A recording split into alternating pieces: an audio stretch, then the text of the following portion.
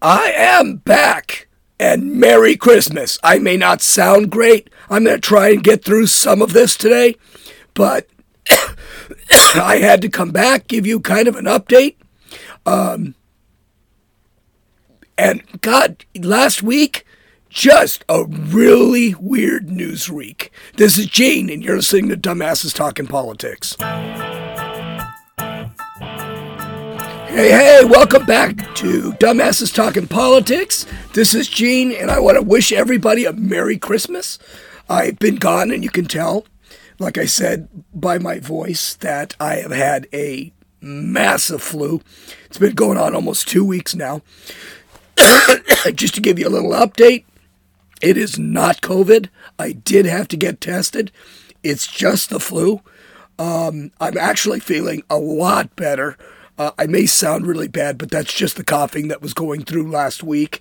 I'm going to try and actually hold my voice down a little bit, only because I don't crack as much. But I just could not get away from these weird-ass stories that have been happening. I think we're going to do a shorter show, probably. Maybe. I don't know. I'm looking at my notes. I doubt it. It's probably going to be just as long, but we got to talk about this COVID relief package. So 2 weeks ago, Congress finally, after 6 months and a lot of delaying from the Democrats and Nancy Pelosi, finally released a new stimulus bill that was supposed to give relief to the COVID-stricken businesses and give about $600 to the people. The stimulus bill promised $600 payment, loans to small businesses. Those loans would be forgiven if the small businesses kept their staff. It promised an extra $300 per week on unemployment and promised an extension of unemployment. I believe it also suspended the payroll tax. So it was a decent bill. It was a good bill. The package would have cost about $900 billion. This is far lower than the $2.4 trillion that Pelosi wanted. She ended up getting what she wanted. So Democrats didn't get all that excited. But what is also, it is about a quarter of what Trump said he would approve, which was at $1.8 trillion. So Nancy Pelosi, for someone who's supposed to be this master negotiator, she doesn't seem like she's that much of a master negotiator. Now, in the news, we've been hearing a lot of stuff that is supposedly in this COVID bill, and we're going to clarify some things. The news was talking about there are things like expanded visas for immigrants, Pell Grants for prisoners, economic impact of payments for households with illegal aliens, payments for border protection for other countries, money for liberal arts programs like the JFK Center and the Smithsonian. And there's even a study for gender studies in Pakistan. Well, here's the problem. We need to separate the COVID package from the other bullshit package. All the crap that I just mentioned is actually not part of the COVID bill. That is part of an omnibus package, and a lot of that stuff is basically negotiated every year. At the end of the year, every year. It's what keeps the U.S. government actually moving. And that package was about $2.4 trillion. Now, the reason they did this, I guess they were in a hurry. They didn't vote on these bills separately. They put them both together. And this was bad. This was actually really bad. The people out there, the media, whether it's on purpose or not, are confusing the two bills. So the $900 billion, it has nothing to do with that omnibus package. Some Republicans do not want to actually pass that omnibus bill because of all of the crap that I just mentioned above. And the only reason they would the only reason a lot of Republicans did pass on it was because of the COVID relief bill. So basically what the Democrats did was they held the citizens hostage. And they got their pork-laden omnibus package passed, and it was really, really disgusting. There were 6 senators, and we're going to talk about those senators in a few minutes, who basically said, no, we're not passing this bill. And they were going to, they actually voted against it. Only 6 senators. And of course, they're all Republicans. But this bill, which was really ironic, was that this bill, this combination of the COVID stimulus bill and the omnibus package was a $5,500 bill. The senators and the Congress were actually given the bill about 2 hours before they voted and 6 hours before the Senate voted. And it passed. Even Alexandria Ocasio-Cortez, who I think is a complete moron, agreed with Ted Cruz and Republicans Ted Cruz and Bill Lee in saying that this is not right. We should not get a 5,500-page bill 2 hours before we're supposed to vote on it. How do we know what we're voting for?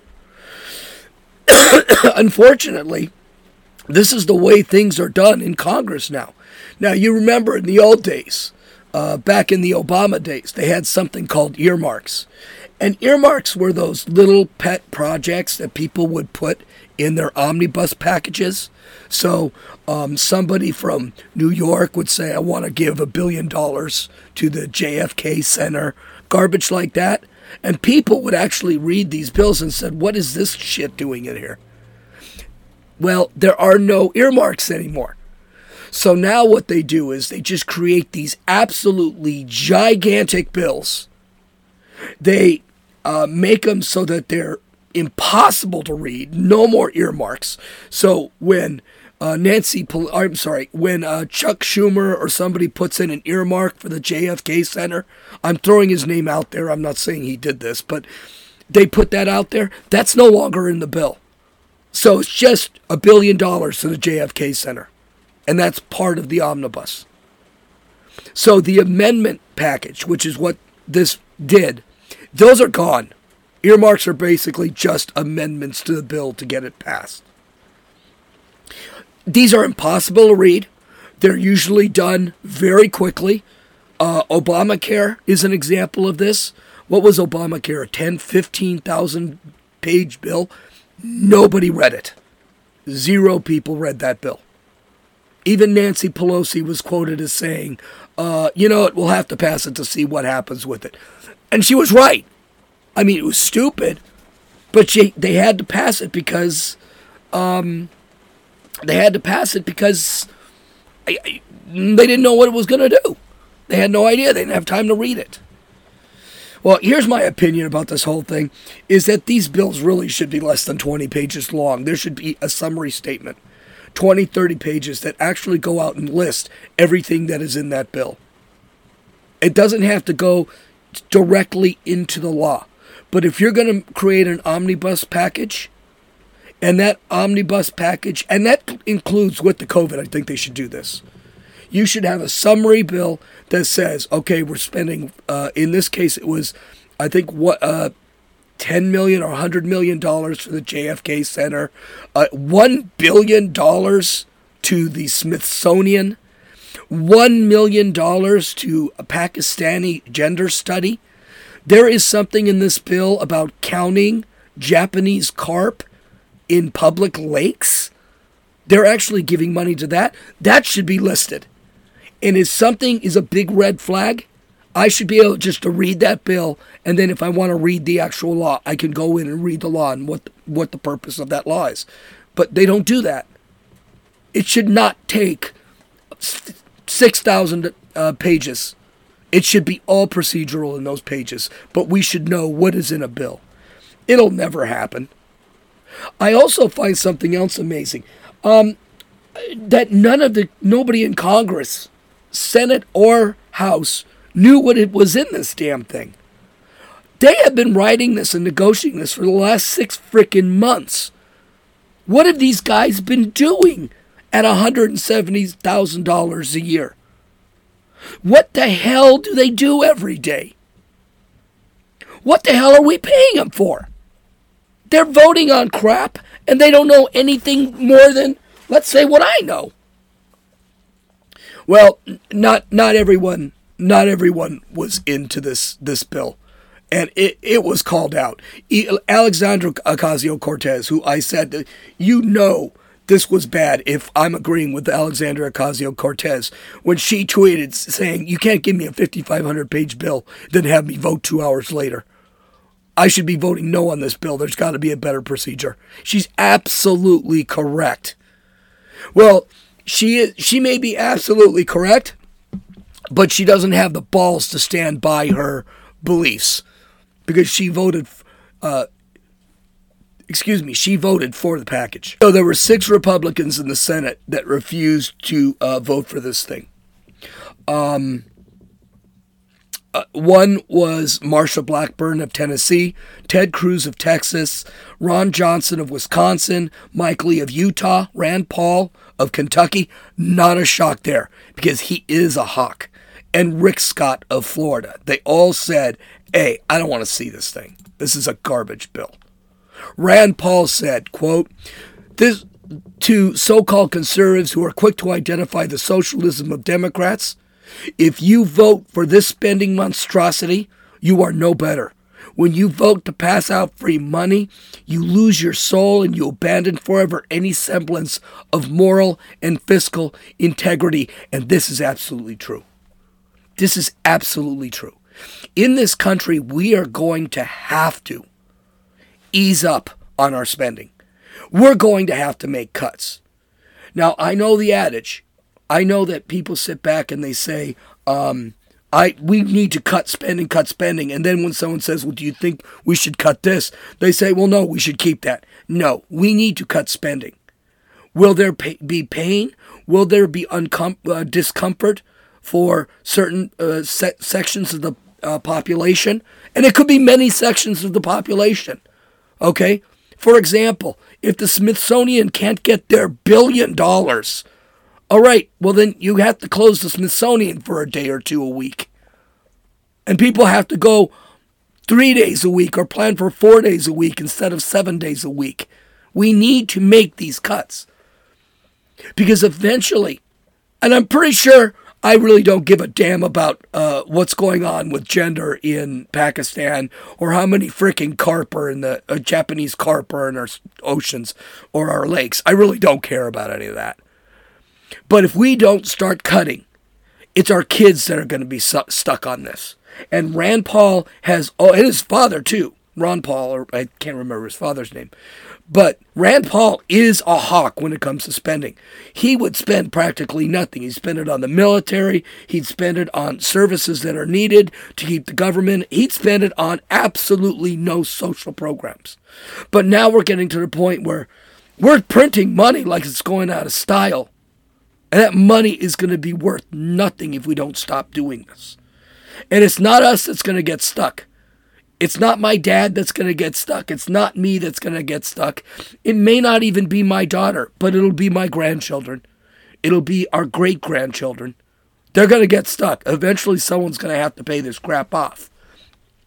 Rick Scott tweeted, once again, a classic Washington-style vital programs are attached to a massive omnibus spending bill that mortgages our kids' and grandkids' future. Therefore, I can't support this bill. Exactly. You know, here's the thing. That omnibus bill would not have gotten passed if it weren't for the fact that they combined it with the COVID relief. And they did need some COVID relief. This bill is going to be about $2.4 trillion, $2.5 trillion. But that's the trickery that politicians use to get what they want. And by the way, this isn't a Democratic and Republican thing. Republicans are bad. Donald Trump is a huge spender. Ronald Reagan was a huge spender. He raised the deficit on his own quite a bit. This has been going on for decades. It's not like George Bush was a huge spender. But this is not like it's something new. Marsha Blackburn said, I cannot support a nearly $2.4 trillion in spending that will make recovery even harder. I have serious concerns with a provision. This is a good point, too.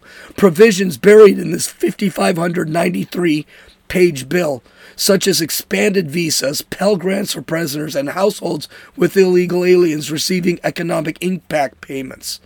For these reasons, I voted no on this passage. That's the other thing. We need to recover this country. This year we put nearly $10 trillion on our deficit. $10 trillion. And we're going to have to pay that back. We are going to have to. Don't kid yourself.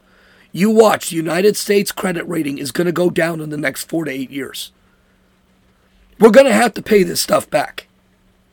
And typically where we borrow it is either we pump out the money, which is just going to raise inflation, or we get the money from China, which I don't think China has it. To be honest with you, we shouldn't be paying China anything anymore after they caused this mess.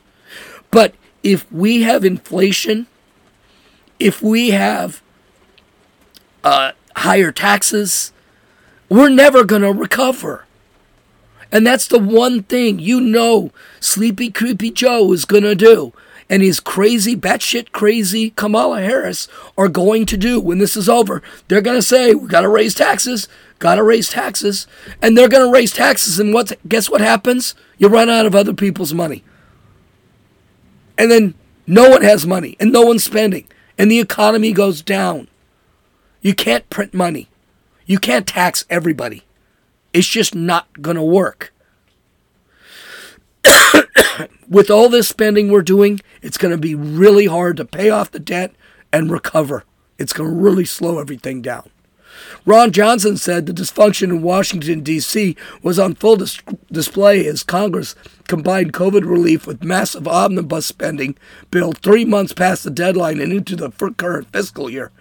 This monstrosity was 5,593 pages long and was passed only 9 hours after the Senate saw it. I mentioned that?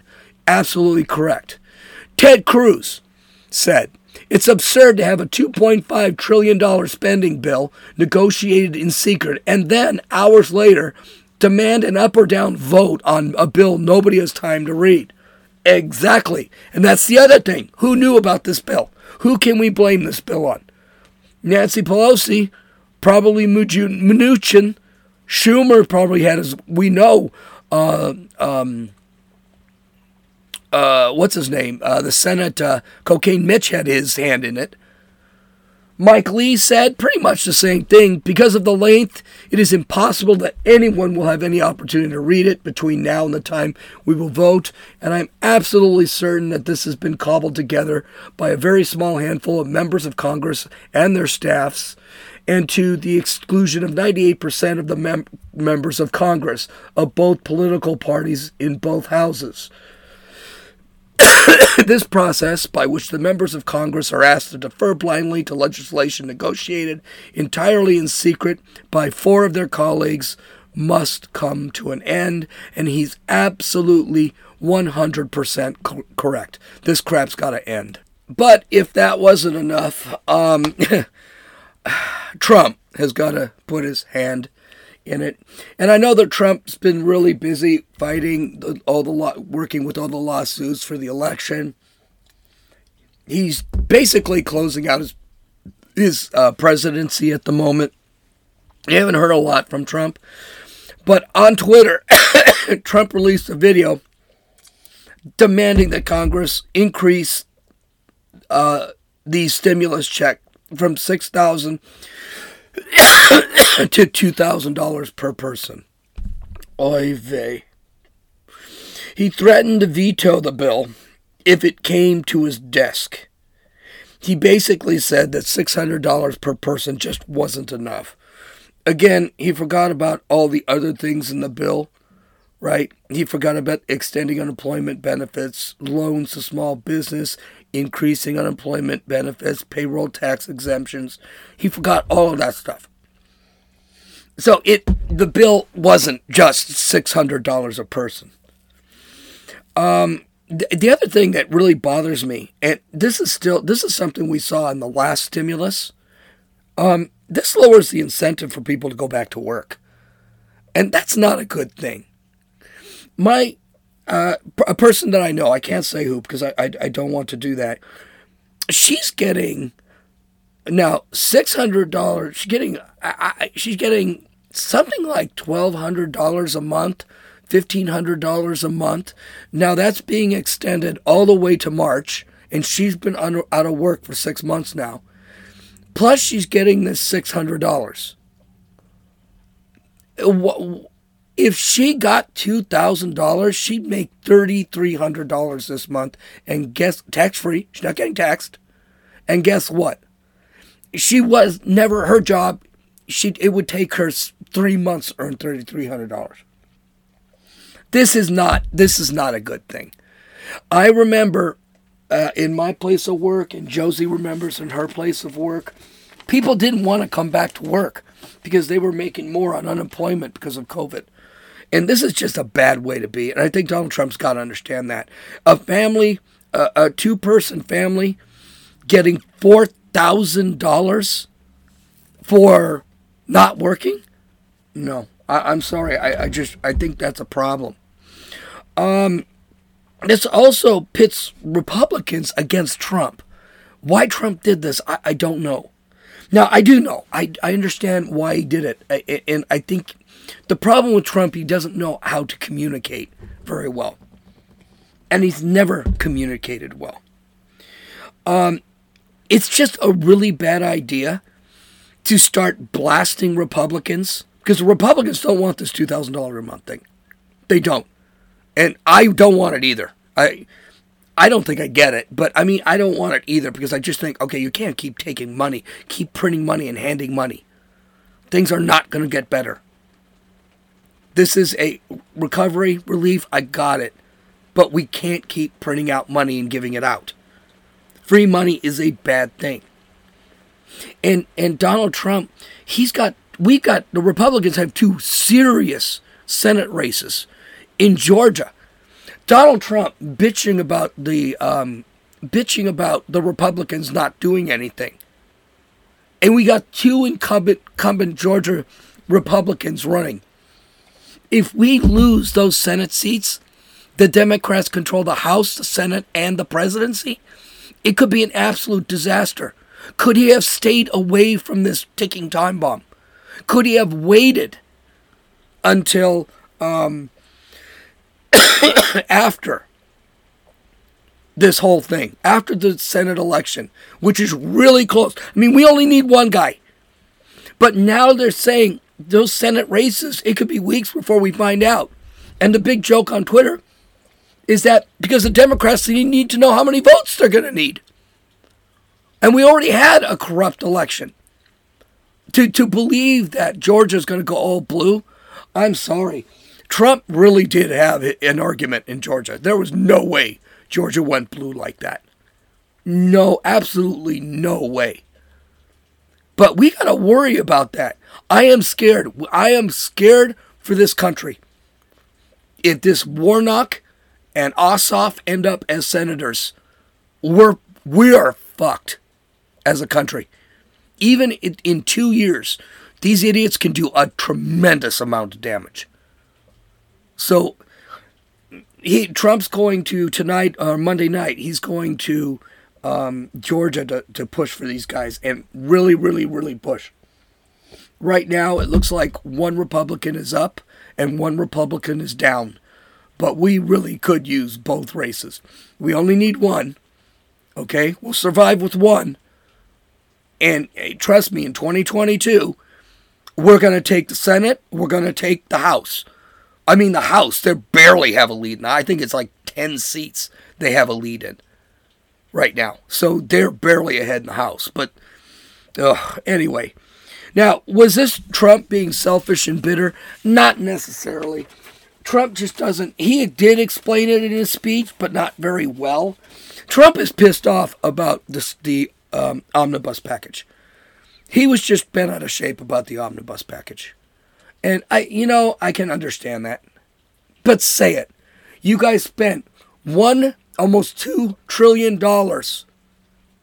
Or not 2 trillion, but you spent, about $1.4 trillion on crap we don't need. Why don't you take it out of that omnibus package and give it to the people? That's what he was saying. But how he said it was not good. He made it look like he was going out towards Republicans. And of course, the Democrats, who will spend left and right, on Monday night, tonight, they passed a bill giving $2,000, not taking anything from the omnibus package. They just want to send another $2,000. Oh, bullshit. And the problem is the Senate doesn't know what they're going to do. It's up in the air whether that bill is actually going to pass. God, I hope it doesn't pass. It's just absolutely terrible what's happening in politics today. And Donald Trump just isn't helping it. Now, what's the irony about this whole thing? The irony of this whole thing? Trump signed the package. He signed the omnibus. He signed the COVID relief. So all of the COVID restrictions are there. He did end up signing it. He didn't veto it. That's great. But now he's going to have another problem where we've got another bill coming up and it's going to put Republicans in a very bad spot. Sometimes Trump just needs to shut his ass up. He really does. He is leaving and he needs to back the Republicans. Okay, if you think a Republican is bad, primary them, support a primary candidate, do that stuff, but you gotta back your people. You can't throw them under the bus. It's just not right. Then in another just really bizarre story, on Christmas morning at 6:30 a.m. an RV exploded in the tourist district of Nashville, Tennessee. This whole story is just freaking weird. I don't even know what to say here. It started with an RV being parked next to an AT&T building. This apparently was one of the main offices for AT&T. It's one of the main communication centers. 15 minutes before the RV exploded, a PA mounted on the RV makes an announcement that the RV will explode in 15 minutes and everyone should evacuate the area. The voice was an electronically generated voice, and I honestly thought this was a joke. I didn't think this was even real until it just flew on old newscasts. I saw it on Twitter initially. I thought, that's weird. Listen to it. All buildings in this area must be evacuated now. All buildings in this area must be evacuated now. All buildings in this area must be evacuated now. If you can hear this message, evacuate now. If you can hear this message, evacuate now.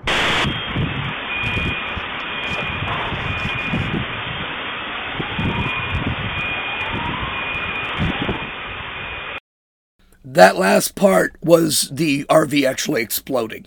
Really loud, really bright. It was caught on a surveillance camera across the street. 6 awesome police officers, who we should defund immediately, investigated, heard the PA, investigated the RV, realized this was a real threat, and started running up and down the apartment buildings, trying to get people to evacuate. No civilians were killed. There was one death. No civilians were killed, but 3 were injured, including one of the police officers who was actually thrown off his feet during the blast. He ended up suffering some hearing damage. The bomber, who was named Anthony Quinn Warner, worked alone and was killed in an apparent suicide bombing. With the size of the bomb, they basically found little pieces of him around, and they were able to actually identify him. Before he killed himself, too, which is just, it gets just weirder. He signed over deeds to 2 of his houses and gave his car to his ex-girlfriend. Now, he was always feared to be suicidal, so everyone thought this was kind of weird, but no one did anything about it.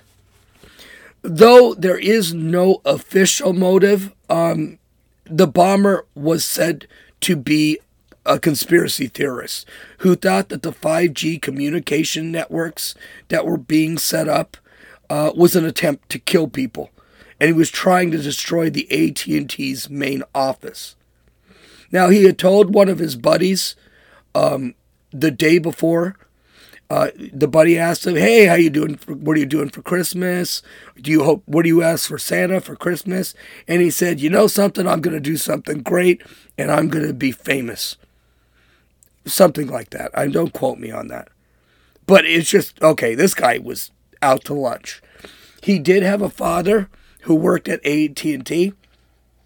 The father passed away at the age of like 74. So he knew well of AT&T's operations. He also was very good at working with timers, clocks, and electronics. So he did have the skill to actually do this. He was partially successful, if this was his motive, in destroying the AT&T building. He did knock down communications for users in 3 states, including 911 communications in Nashville. AT&T is still working at trying to get everything back. They did get the 911 calls back. Their phone services are kind of iffy, so they're still working. There were a lot of questions why this happened on Christmas. I think, honestly, it's pretty simple. He didn't want to kill anybody, and Christmas seemed like it would be the day that the AT&T building would actually house the fewest number of employees. The size of the bomb, he was trying to destroy the entire building. He probably just didn't want to kill a lot of people. And not to mention, I mean, to give a notice of warning 15 minutes by a PA announcement. I mean, it was just, the whole thing was just extremely odd. So, just terrorism, it's always there. We got domestic. I'm sure the media is going to make this guy into a right-wing nut instead of just him being a nut job, which he was. I don't know if he's right-wing or left-wing. Doesn't really matter. But the good news is no one was killed except the bomber himself. Okay, I hope you got everything for Christmas. I did. I got a brand new drone. I can't wait to fly it. But it's raining, so I ain't flying anything today. You can follow me on Parler at Dumbasses Talking Politics. You can follow me on Twitter at RunninFool, RunninFewl. You can download or listen to this podcast on Apple Podcasts, Podbean, Podcast Addict, Stitcher, and YouTube. You can visit my website at www.dumbassestalkingpolitics.com to take a look at my show notes. I'm sorry my voice is all jacked up. I'm sure it'll get better. This is going to be a big week. I got a lot to talk about. This is Gene, and you're listening to Dumbasses Talking Politics.